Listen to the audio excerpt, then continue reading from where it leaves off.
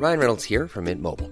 With the price of just about everything going up during inflation, we thought we'd bring our prices down. So to help us, we brought in a reverse auctioneer, which is apparently a thing. Mint Mobile Unlimited Premium Wireless. How to get 30, 30, bit to get 30, bit to get 20, 20, 20, bit to get 20, 20, bit to get 15, 15, 15, 15, just $15 a month? Sold! Give it a try at mintmobile.com/switch. $45 up front for 3 months plus taxes and fees. Promo rate for new customers for limited time. Unlimited more than 40 gigabytes per month. Slows full terms at mintmobile.com.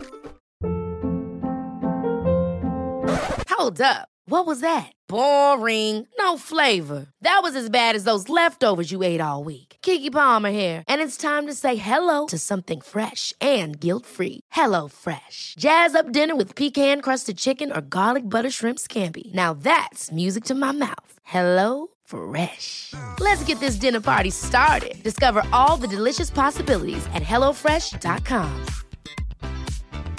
Hi, I'm Daniel, founder of Pretty Litter. Did you know cats tend to hide symptoms of sickness and pain? I learned this the hard way after losing my cat, Gingy. So I created Pretty Litter, a health monitoring litter that helps detect early signs of illness by changing colors, saving you money and potentially your cat's life. Pretty Litter is veterinarian developed, and it's the easiest way to keep tabs on your fur baby's health right at home. Go to prettylitter.com and use code ACAST for 20% off your first order and a free cat toy. Terms and conditions apply. See site for details. I think the ones who went on to do better didn't get drunk the night before. An amazing coincidence there, perhaps. I would learn from that if anybody gets the opportunity. Well, hello and welcome to the Bake Down podcast. My name is Josh Landy, founder of Bake with a Legend, which we'll come on to later. Each week, alongside Bake Off alumni Howard Middleton and Jane Beadle, we'll be reviewing the latest happenings in the Great British Bake Off tent. And so for those of you who want some extra insight and some of the inside knowledge, you are in the right place. We should let you know we are completely unaffiliated to the show or indeed Love Productions, but we are huge fans of their work. So Jane, firstly, Jane, thanks for coming and being part of the podcast. This is great. Well, it's an absolute pleasure. And being part of Bake Off in even the smallest way, just talking to you, Josh, it is absolute delight to me. Well, you weren't the smallest way. You were all 10 weeks of your series. Oh, well, smallest way talking to you now. I'm sort of clinging on to Bake Off with my fingernails. Right, Bake Off stardom lives on.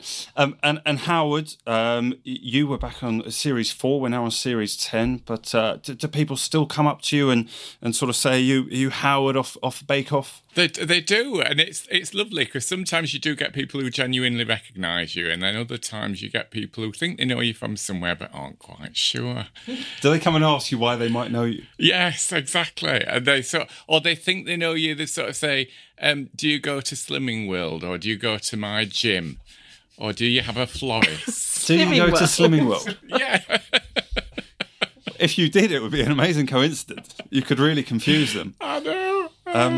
That's amazing. Well, look, we're so pleased you're here. We're here for the next 10 weeks as we're going to watch through the 2019 series of Bake Off, which I understand 16,000 people applied for, Jane. That was what Prue said on TV the other day. Did she? That's an awful lot of people. Do you know how many applied in your year? No, I have no idea. The word went round that it's 20 or 22,000, but nobody would confirm. Everybody kept very stum from Love Productions.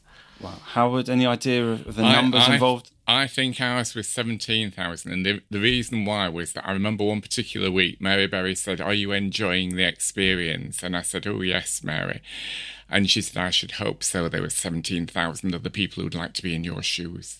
Wow. Yeah, that's quite cutting, actually. Yeah, it's a little bit, isn't it? Of course, you were on back in the day of Mary Berry. And look, we're going to hear over the next 10 weeks so much about your experiences and what it's like to be on the show. But we're also going to, of course, be looking in detail at the episodes as they go by each week. And one of my first things that leapt out that I think people will want to know, for the two of you who had to presumably keep it a secret so long, Howard, that you were going to go into the tent. Yeah. Just how long, firstly, is that process between getting the final day of going on air, let's say, and when you were told you're going to be on the show? So the final day of sort of being in the audition process, yes. Jimmy. Yeah, I would think that was probably February.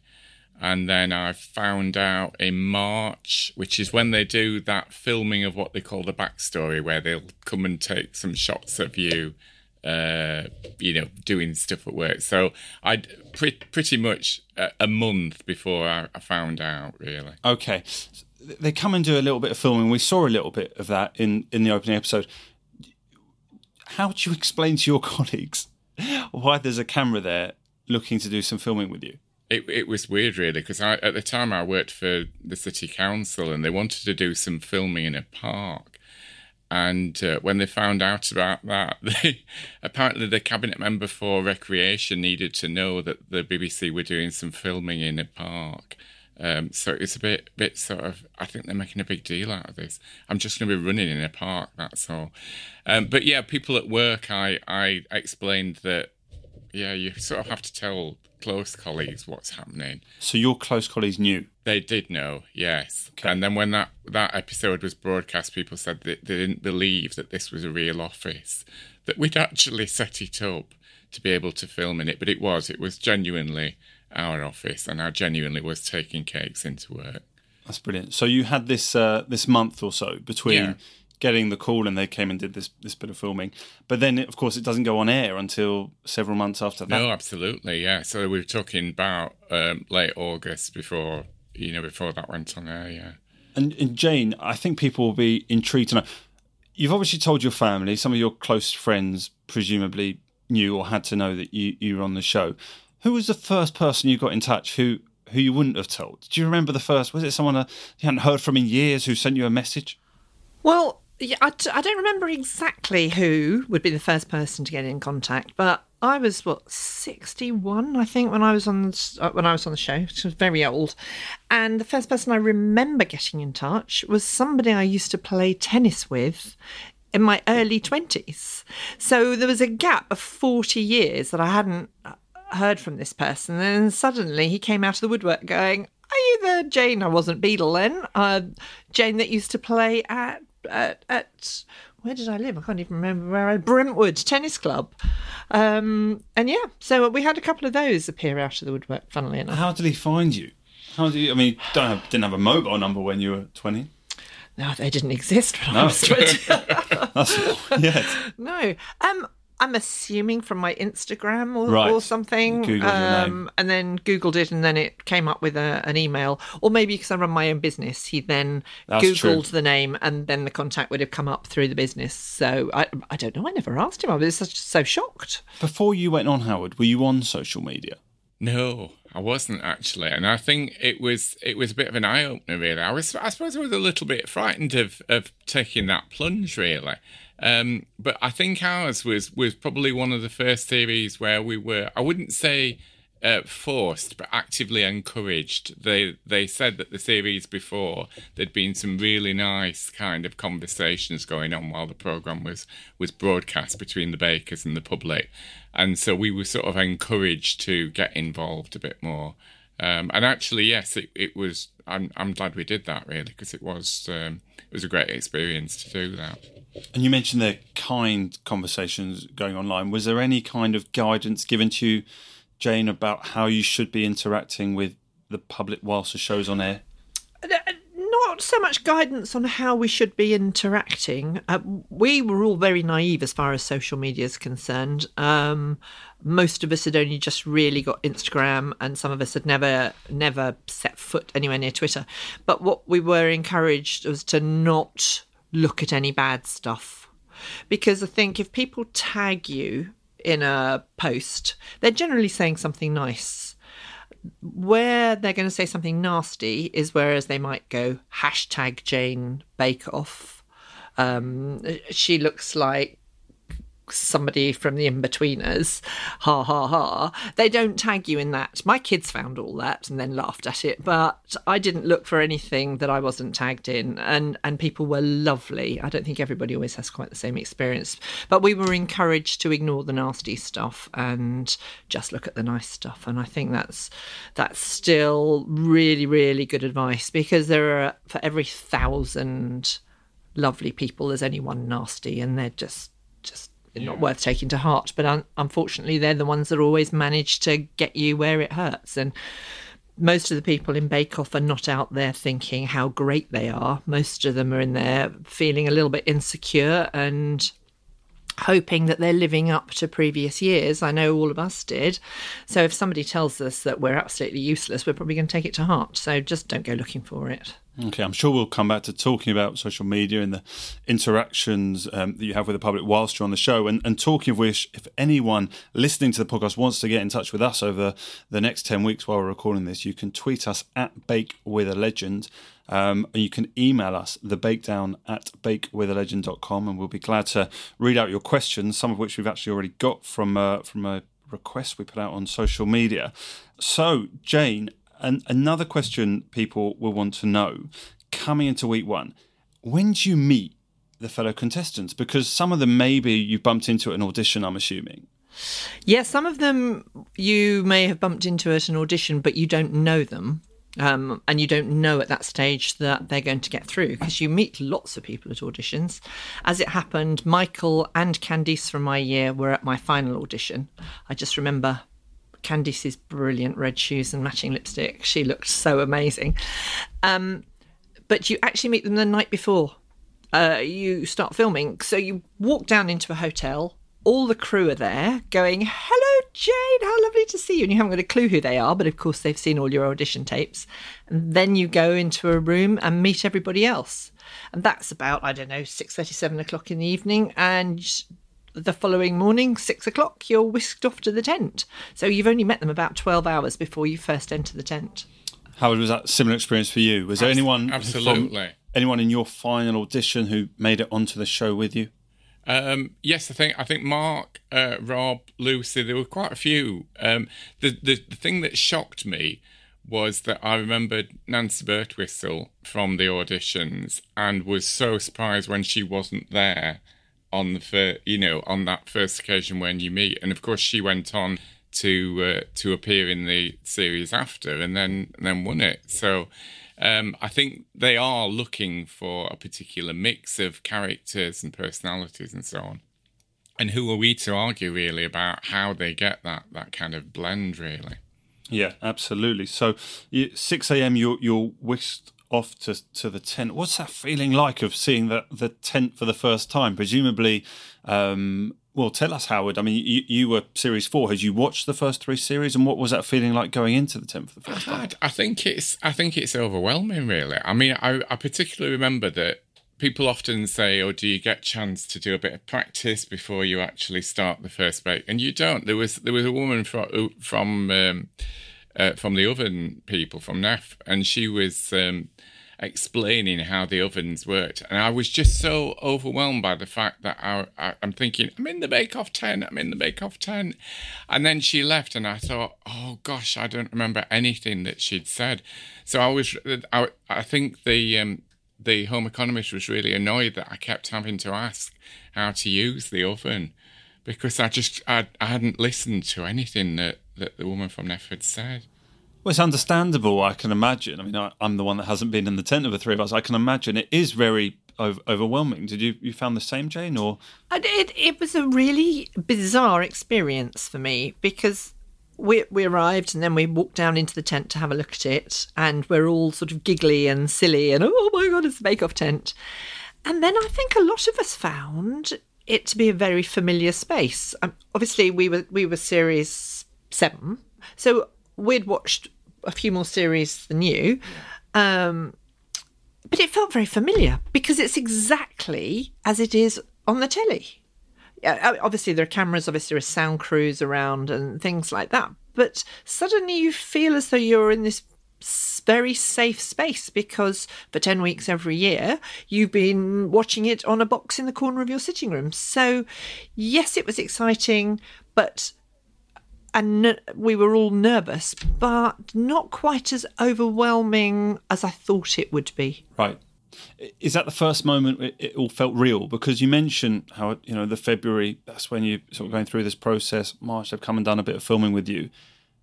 But does it only feel real once you're standing there for the first time waiting for your, the first baking element of the whole show? I think it does. And I think I remember feeling this is basically a once-in-a-lifetime opportunity, and I've got to make the most of this. And that in itself made me feel more nervous. You know, I was literally, it was, because we'd started filming, this was April when we started actually filming. And I remember it was a bitterly cold day. It was so cold.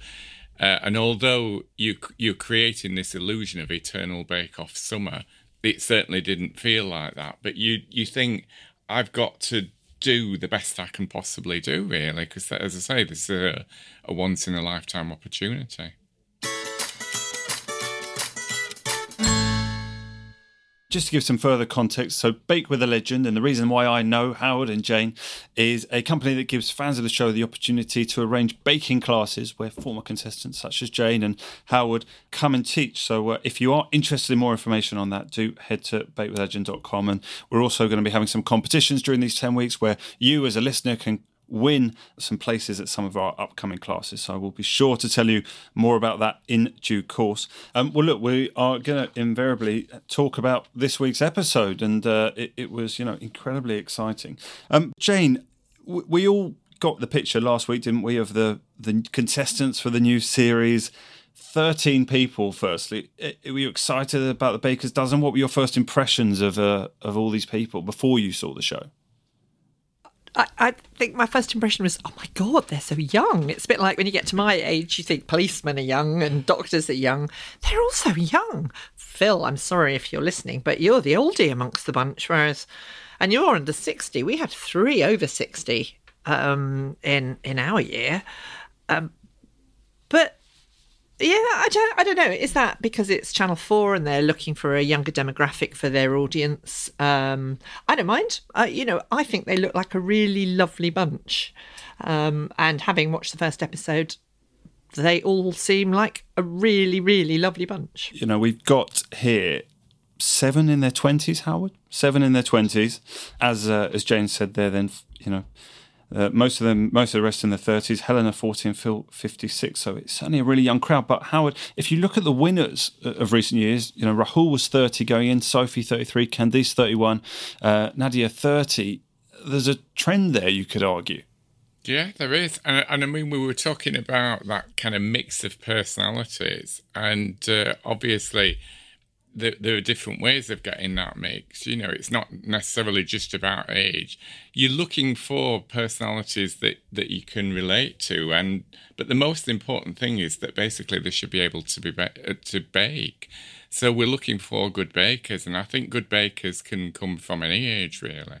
So I think it's particularly good if you've got people who you can relate to, and I feel I can relate to these even though they are younger bakers, so that's brilliant. Yeah, I mean, you're absolutely right. If you look at, even the year before Nadia, Nancy, who you mentioned not quite getting on in your series, who was 60 when she went onto the show.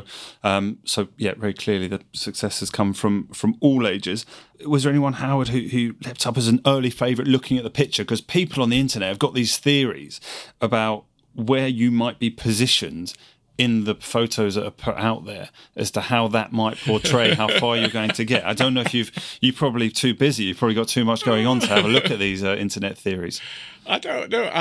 There used to be a theory, I must say, that there were 2 photos that were taken of the full group of bakers. One was taken on the first day of filming, and that's the first time that the 12 or 13 are together.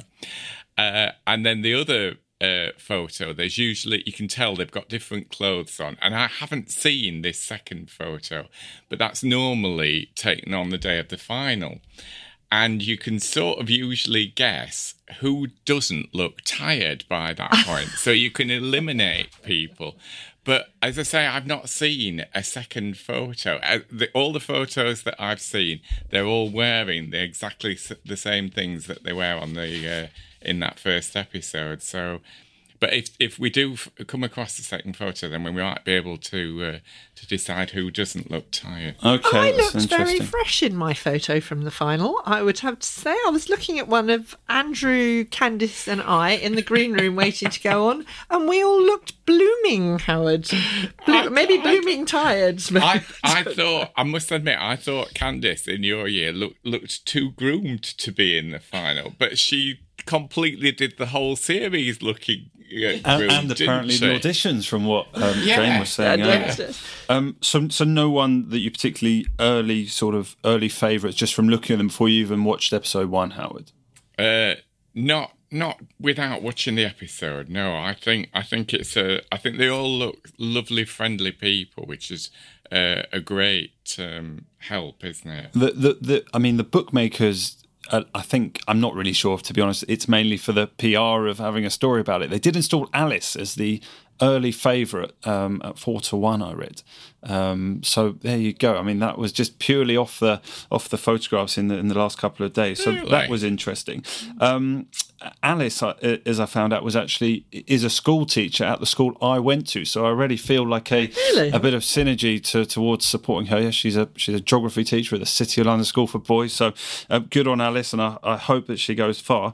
And the other thing we should probably mention, I feel a huge affinity towards Phil. Phil has actually attended a Bake with a Legend class in the past, and was incredible by all accounts, and was an incredibly capable baker. So I think I'm personally cheering Phil on for the rest of this series. So, Jane, you mentioned that you were sort of 61 when you went on. Did you feel like you had to sort of put an arm around the shoulder of some of the younger contestants? Because it's quite a nervous environment to walk into, even if you're any age. I didn't feel I had to, because so many of them were actually quite young in our year. Michael was very young. I think he had his 19th or 20th birthday the week he went out, bread week, sadly. So yes, happy birthday, Michael. But a lot of them were the age of my kids. So I think I would naturally go and help or try and encourage. But I think one of the lovely, lovely things about Bake Off is age does not matter. It doesn't matter that some of them are, as I said, the age of my kids. They treat us not as sort of the dowager baker, although Benjamin used to keep telling me I was old school, but I guess with a twinkle in her eye, I hope.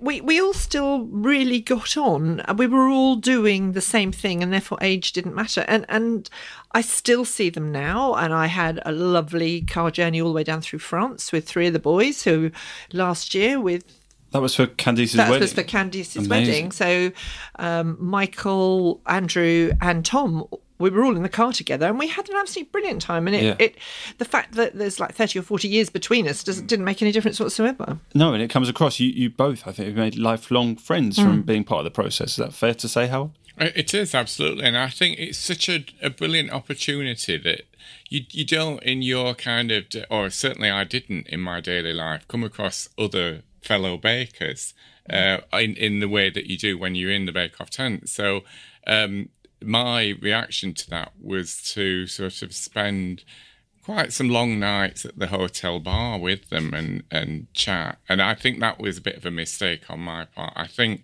the ones who went on to do better didn't get drunk the night before.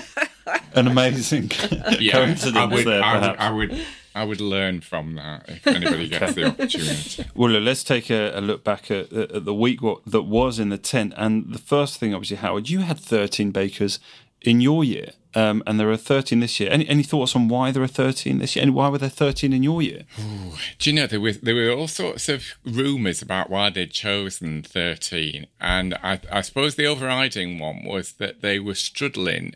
So normally you would have 6 guys and 6 women, and they said to us that they really couldn't narrow it down to 6 women, so therefore they put 7 in, which sort of gave you the impression that the standard of female bakers was much higher. They were desperate basically to get 6 men in there, but they couldn't actually narrow it down and pin it down.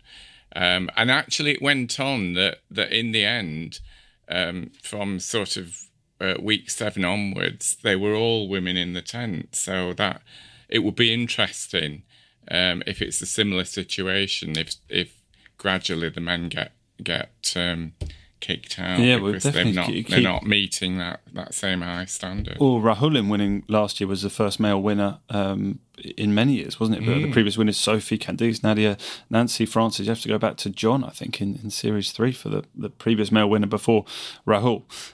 So, yeah, week one, Cake Week. And both of you had Cake Week in your opening weeks in the tent. Is that... Yeah, I mean, you kind of expected that, didn't you, Jane, when you were going? I would have expected it. I mean, it's fairly classic, isn't it? What do you think of a baker? You think of bakers like either making cake or bread, and you never do bread week one, she says. I don't think we've ever done bread week one. So cake is an obvious choice, really. So the only week, actually, in the history of Bake Off that it wasn't Cake Week in opening week was last year. They went biscuits on the did week. they? So, I didn't remember that. Did it a little bit differently last year. That's me.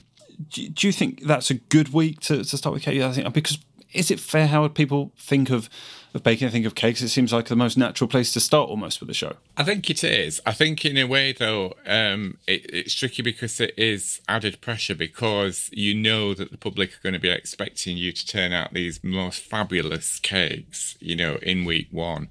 And as I said earlier, sometimes nerves and things, the whole experience of it being your first time in the Bake Off tent, it can affect how you perform. So there is an added pressure in trying to deliver your best possible cakes in that first week, really. Absolutely. Look, Jane, we look back to your time, the Cake Week. You went for lemon and poppy seed drizzle cake. The technical was Jaffa cakes in your week. Your showstopper was a chocolate orange mirror cake. Well, those are all things you felt very sort of secure on. Those sort of things you had a lot of time to practice. To be honest, you don't get an awful lot of time to practice. I mean, for me, I don't know about for Howard, we get briefed on what we've got to bake in week one. For us, it was 5 weeks before. And then by the time you're doing all the stuff for the other weeks, you probably go into that tent not having baked that for 4 weeks. So you don't get masses of time. And I'd just like to say that when you're sitting on the sofa and you're watching some poor contestant being grilled by Paul saying, have you ever done this from start to finish? And people say, oh, no, I've done it in bits. And you will sit at home going, well, it serves you right if you haven't practiced it. You just don't have the time. It's not until you've actually been part of the process that you realise that having to prepare the recipes for the various episodes, which you have to do in advance because all the home economists and everybody getting all your ingredients have to know what you're going to bake. It's such a short period that you really don't get much time to then run through your recipes. So if you're sitting at home judging because somebody said they've not put it all together before or managed it in the time, it's because you don't get that much time to practice. Yeah. So for my work, answering your question, sorry, I went a bit off there. Well, we should say you were Star Baker in Star Cake Baker Week, first which was your only Star Baker week, is that right? It was my only Star I'm not Baker. having a go. Thank you, It's Josh. incredibly I impressive. was hoping to do what Nancy did and get Star Baker in week 1 and then Star Baker in week 10, but I didn't quite pull that off, sadly. You did very well, Jane. You did very well. But I could argue that I was robbed in some other weeks. Yeah, absolutely. I saw a little stat that said you pretty much have to get Star Baker at some point to make it all the way to the final. So only one contestant ever since they went with the Star Baker concept in week 2 has made it to the final 3 without being a Star Baker, and that was Mary Ann all the way back in Series 2. So you pretty much know you need to get at least one in the bank to if you're going to get towards the end. I think people look back at all the statistics and can make of it what they will. I mean, hindsight's a wonderful thing, and you can I'm a mathematician, you can juggle your statistics to make it fit whatever your theory is. I think every week, or sadly for some of them this year, every week you have to be better than one other person. And it doesn't mean you have to have Star Baker. You can... Kate in the final last year actually just got better and better and better, and then she was in the final. I think you do improve as you go through, and I don't think it matters a hoot if you're Star Baker. As I said, you just got to be better than one, or for 1 week this year, 2 other people. Yeah, better than 2 at one point. 2 weeks this year, because the final you need to be better than 2, don't you? There's also the bit of the curse of the Star Baker. I think in the last couple of years, sometimes people have been Star Baker and then gone the following week, which is a bit sort of from one Brutal. extreme to it. It is really brutal. Yeah. But I think was it Anne-Marie the year before me? She was Star Baker week 1 and went out week 2. The thing about Bake Off is you need to be a jack of all trades. So you can be brilliant at cake or brilliant at bread, as Louise was in my year, and then stumbled over biscuit week. You know, you have to be able to do all of it well enough. And Howard, your time on Cake Week, that was a passion fruited coconut cake. Your technical was angel food cake. Showstopper, the Black Forest Revisited, and you were one of the judges' favourites that week, but you weren't Star Baker. I think that's really interesting as well, because I think you know if you are Star Baker, because obviously they tell you you're Star Baker, but it's not until you actually watch the programme back that you know that you were close to being Star Baker. They don't tell you who's in the running for going and who's in the running for Star Baker. That's a great point. As a viewer, we see it and we know Howard's had a good week. You're left to imagine how you might. We get some feedback, obviously, but not to the extent of what we see as a viewer. No, I remember them because they're constantly, the production team are constantly interviewing you in order to do those little interviews. And they said, you know, you've had a really good week and so on. But as I say, it wasn't until I actually watched that programme when it was broadcast that I knew that I was even in the running for being Star Baker that week. It's an interesting point, actually. We only see that when the general public watch it. Yeah. So in terms of this week on the episode, it was a fruit cake for 2.5 hours. Is that something you would have enjoyed the challenge of straight away as you walk into the tent, Jane? Yeah, I would have loved the fruitcake challenge, and I was really pleased to see it there because I think fruitcakes are probably not made as frequently as they used to be in my mum's day. I must admit, when I first heard it, that it had to be beautifully decorated, I immediately thought, oh gosh, Christmas cake, marzipan, fondant, how on earth are they going to do that in 2.5 hours? Because I immediately go into Christmas cake mindset. And I thought the way they decorated these cakes was amazing. So I would have loved it. It's actually inspired me. And if you don't mind me sort of just digressing a little bit, I think in the past couple of years, I found some of the challenges so difficult that I can't imagine many home bakers sitting down and thinking, oh gosh, I'm going to make that next week and we're going to sit and eat it while we watch the next episode.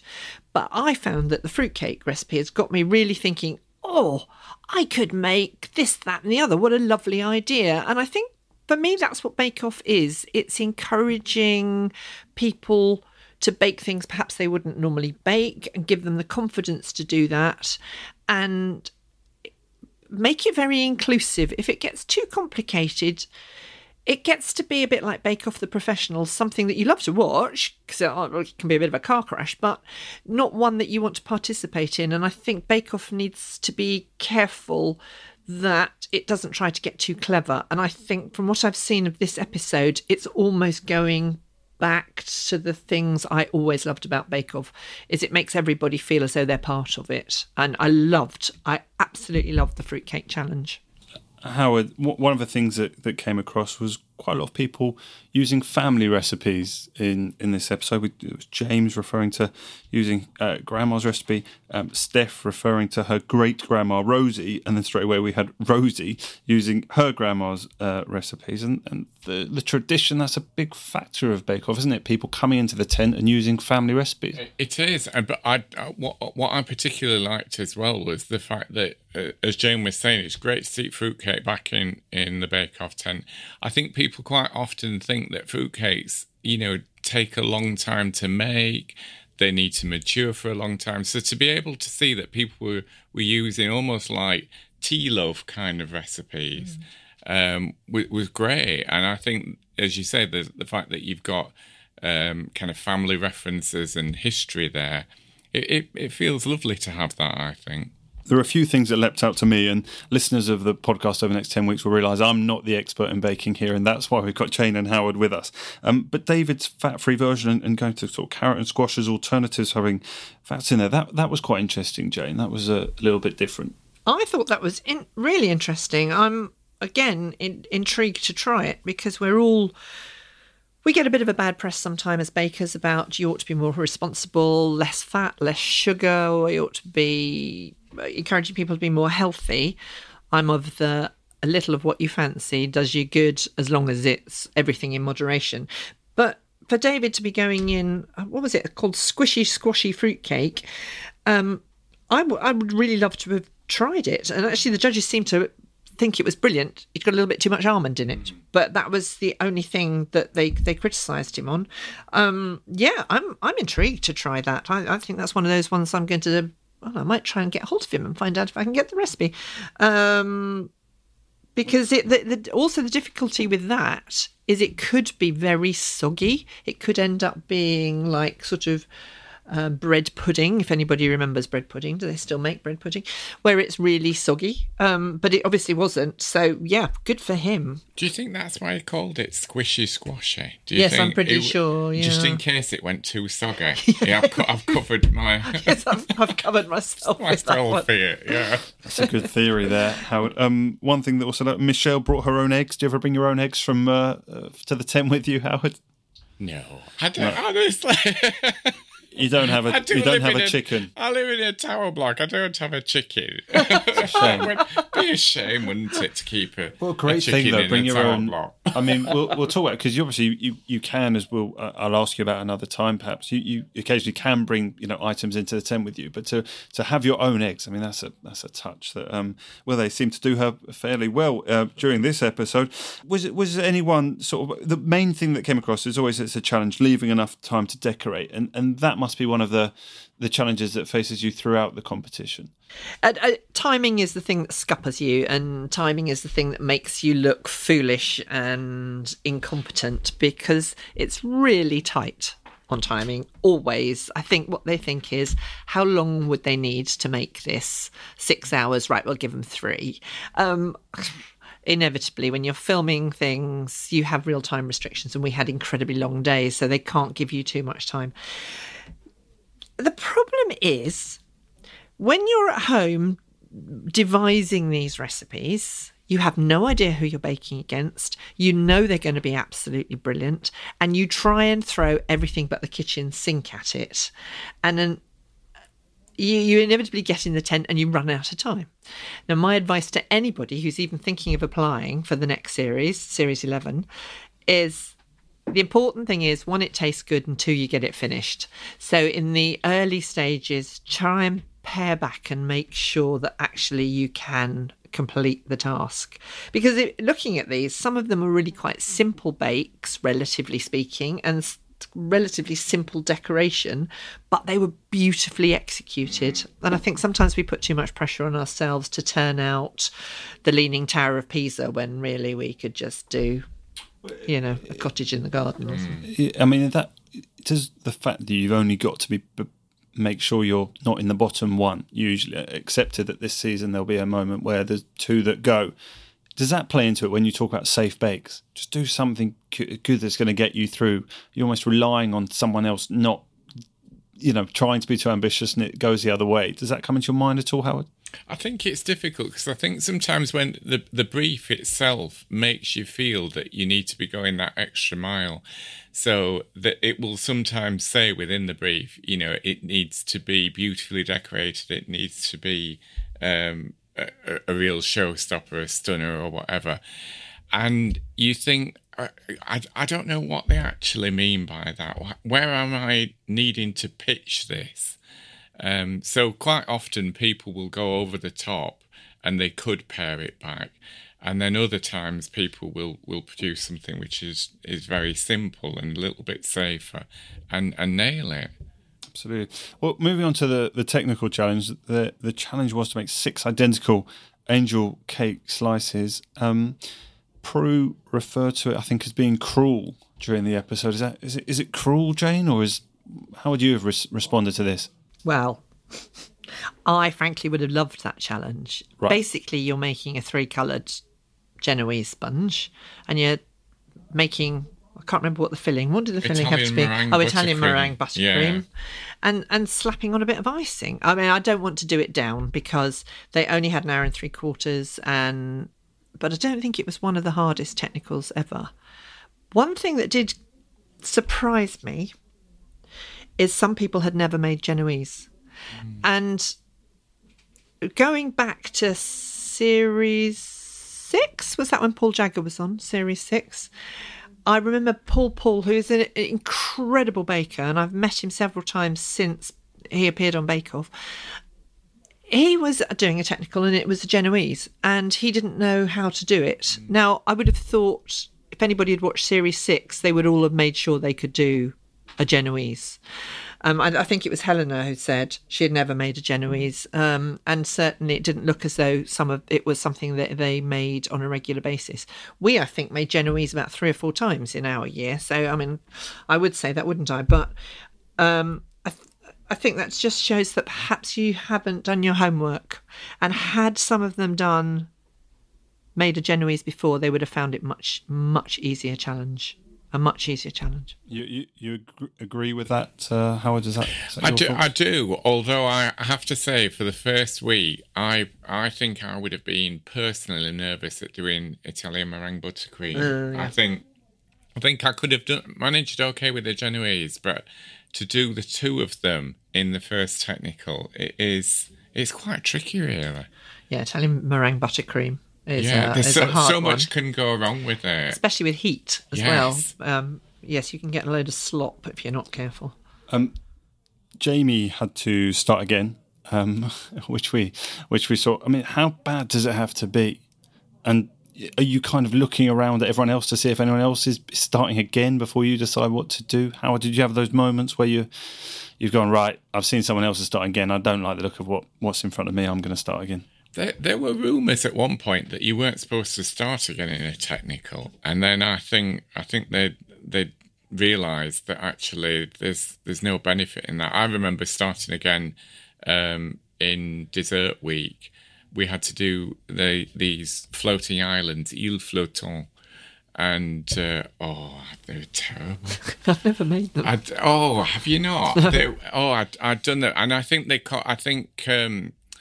it was Mel and Sue at the time. One of them commented that basically it was an example of global warming.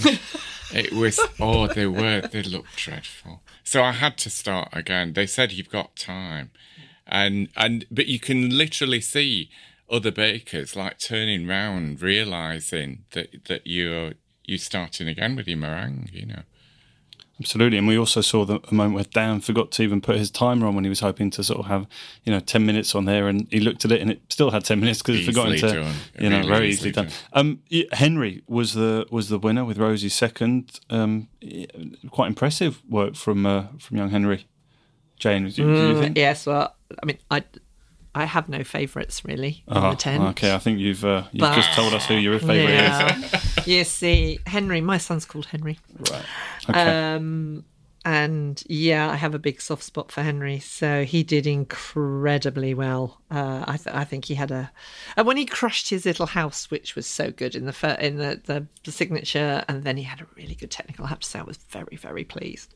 You felt like a proud viewer.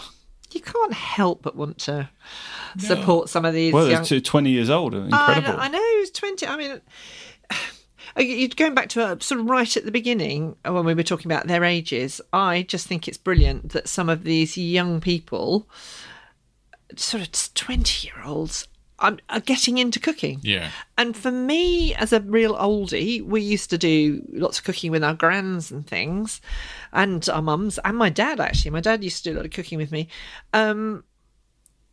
And encouraged me to cook. I think we've lost a generation almost of home cooks for a variety of reasons. People are very busy, everybody goes out to work. So to see youngsters coming in and being so capable and enjoying it so much, I'm absolutely thrilled. So the youngsters, both Jamie and Henry in this, but Henry, because it is a Henry. I'm afraid I do love a Henry. So very impressive work from Henry in the technical. Let's just talk briefly about the showstopper, Howard. It was supposed to be a cake you have dreamt of as a child. What do you think you would have gone for in that scenario? Do you know, I was trying to think about that. What I would have, and because I've not got a sweet tooth, I suppose as a child I dreamt of crisps and things like that, cheese and biscuits. Did you? I don't think I would have dreamt of a cake. Is that strange? Crisp cake, yeah. You could have had a crisp cake. Or cheesecake. Yeah, cheesecake. Jane, what do you think you would have been going for in the same circumstance? Again, I don't really know, because I was spoilt because my grandfather owned a bakery. So in my early days, we used to get cakes from the bakery, and I remember a really beautiful ice cream cake where it was a doll, but when the skirt was all piped ice cream and frozen. I loved that. I don't remember being mad about cake either. No. We were a bit spoilt, and we certainly wouldn't have had some of these. I mean, they were fantastic. It did. You know, the one thing though about age, it did make me feel very old when Jamie was getting nostalgic about salted caramel. It's like, I thought she'd only been around a few years. Yes, But it has. It has. But actually, sorry, this is not a Henry fan club meeting here. But I was with my kids this weekend. They were both visiting, and they were talking about a book. It was Enid Blyton, The Folk of the Faraway Tree, and there was a whole series of them that I loved as a child, and then my children loved when I used to read it to them.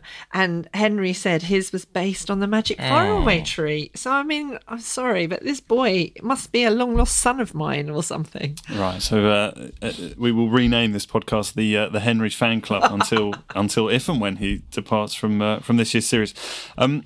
Whose showstopper really caught your eye, Howard, in this week? I mean, Jamie didn't put any eggs in his mix, having restarted his technical, then decided to not go for any eggs. But who caught your eye? Oh, it was a bit risky, wasn't it? I mean, I have to say, we have to get it out there with the fairy garden and poor Phil stroking his rocket. It's. You could tell that the production team were having great fun with that showstopper, weren't they? You could imagine them being in the edit suite and creasing themselves. Yeah.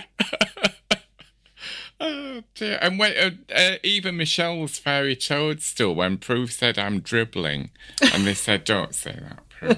It's just yeah. There were a lot of moments from this year's series. Actually, weren't there? A lot of moments. That could be a theme that we'll no doubt watch carefully. Jane, just very quickly, Phil, I think Howard just referred to the cone there, but he was using this technique of marshmallows. It looked like Rice Krispies. What exactly was that all about?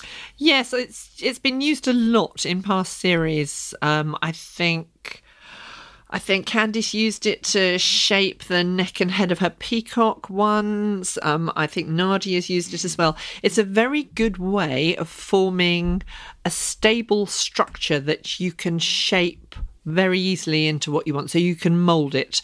So for Phil and his nose cone of the rocket, it worked perfectly, and it's quite light, so if you're having it as the top tier of a cake or you've got to balance it on something else, it's a good technique thing. Yeah, it's a really good technique. Well, it seemed like sort of, Helena, having not looked too impressive in the first couple of challenges, sort of probably got herself out of and away from danger.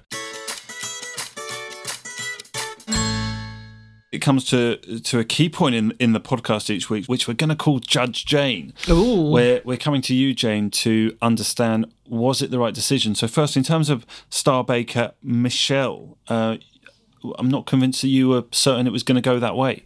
I think it was a really difficult week to pick star baker. Very often you can. And just to remind everybody that what we see on telly isn't a taste test. So we have to rely on the judges for their taste, and stuff goes on and is said that you will never see.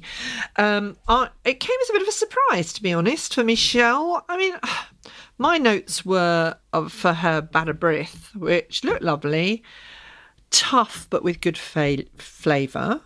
I've got tough and flat for her Genoese, although she came 6. But exquisite, wonderful and faultless for her showstopper. So, but then Helena had the most fantastic showstopper. I thought that was my showstopper of the week, was Helena's. And I don't think she had terrible trouble with her signature. She just couldn't make caramel. Well, given my experience in the tent and those dreadful saucepans, Mary Berry told me to get a steel pan and not a non-stick. Bless her. I don't think she had a particularly bad week. She came last in the technical. So I think I thought David could have won it almost. Yeah, I think David could almost have won it. He was quite there or thereabouts on a lot of stuff. So Michelle, not that I didn't want her to win. I mean, I thought she did make a lovely fairy toadstool cake at the end, and carrot cake's always a favourite. I just think it was a very difficult one to choose, to be honest. Absolutely. And then, look, it's never nice to see someone go and you do all that work, all that preparation, knowing you're going to be in the Bake Off tent for months, and then someone's got to go after just 1 week, and that's got to be unfortunate. But was Dan the right person to go, Jane? I think Dan was the right person to go. He seemed to have a bit of mare at all levels, really. Howard and I were talking as we were approaching here for the podcast, and I think it would be really kind if they didn't have an elimination in week 1, gave everybody a chance to settle into the tent, because it can be overwhelming. And poor Dan was obviously thrown by how much fruit he had to put into his last into the showstopper, or no, into the signature, sorry, and changed it on the day, and it's disaster trying to change it on the day.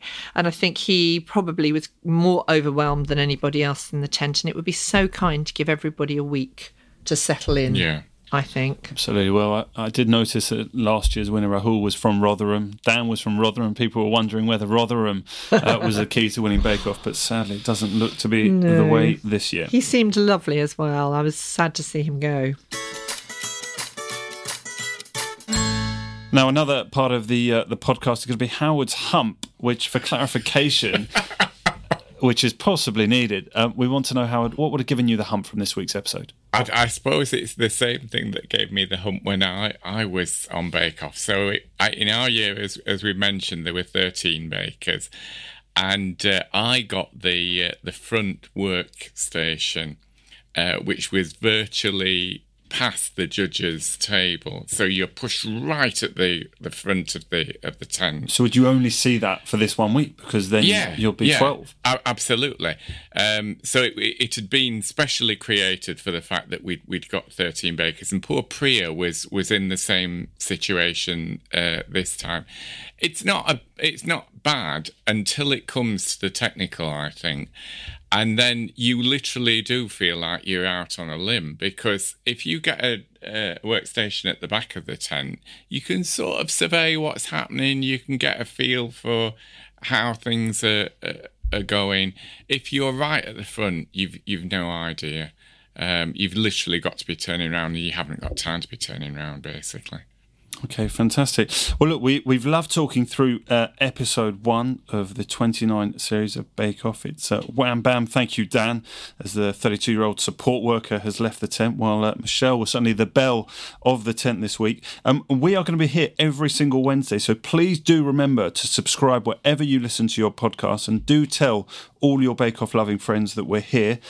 We mentioned a competition earlier. For those of you that are interested in coming to one of our baking classes led by former Bake Off stars, if you head to bakewithalegend.com/thebakedown and leave your details, it will be a competition entry to win a place at Ian Cummings' class with us here in London on the 14th of September. So if you want to come and bake alongside Ian at our kitchen on Saturday, 14th September, go onto the website and leave your details, and we'll be picking a winner in a couple of weeks' time.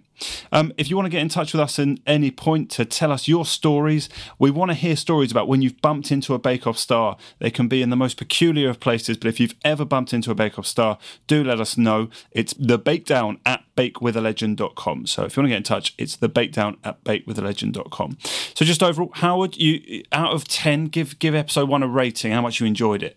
Oh, I think it's a 10. I loved it, actually. Yeah, no, I was really, really taken by it. You've set the bar incredibly high for what you're going to have to answer next week and the weeks after about it. Can't we have a 10 every week? We could, you're right. Jane? Yeah, 10 for me too. Absolutely loved it. Okay, fantastic. Well, thanks so much, Jane and Howard. It's been a real pleasure to sit and watch and review episode 1 with you. And we look forward to seeing you next week.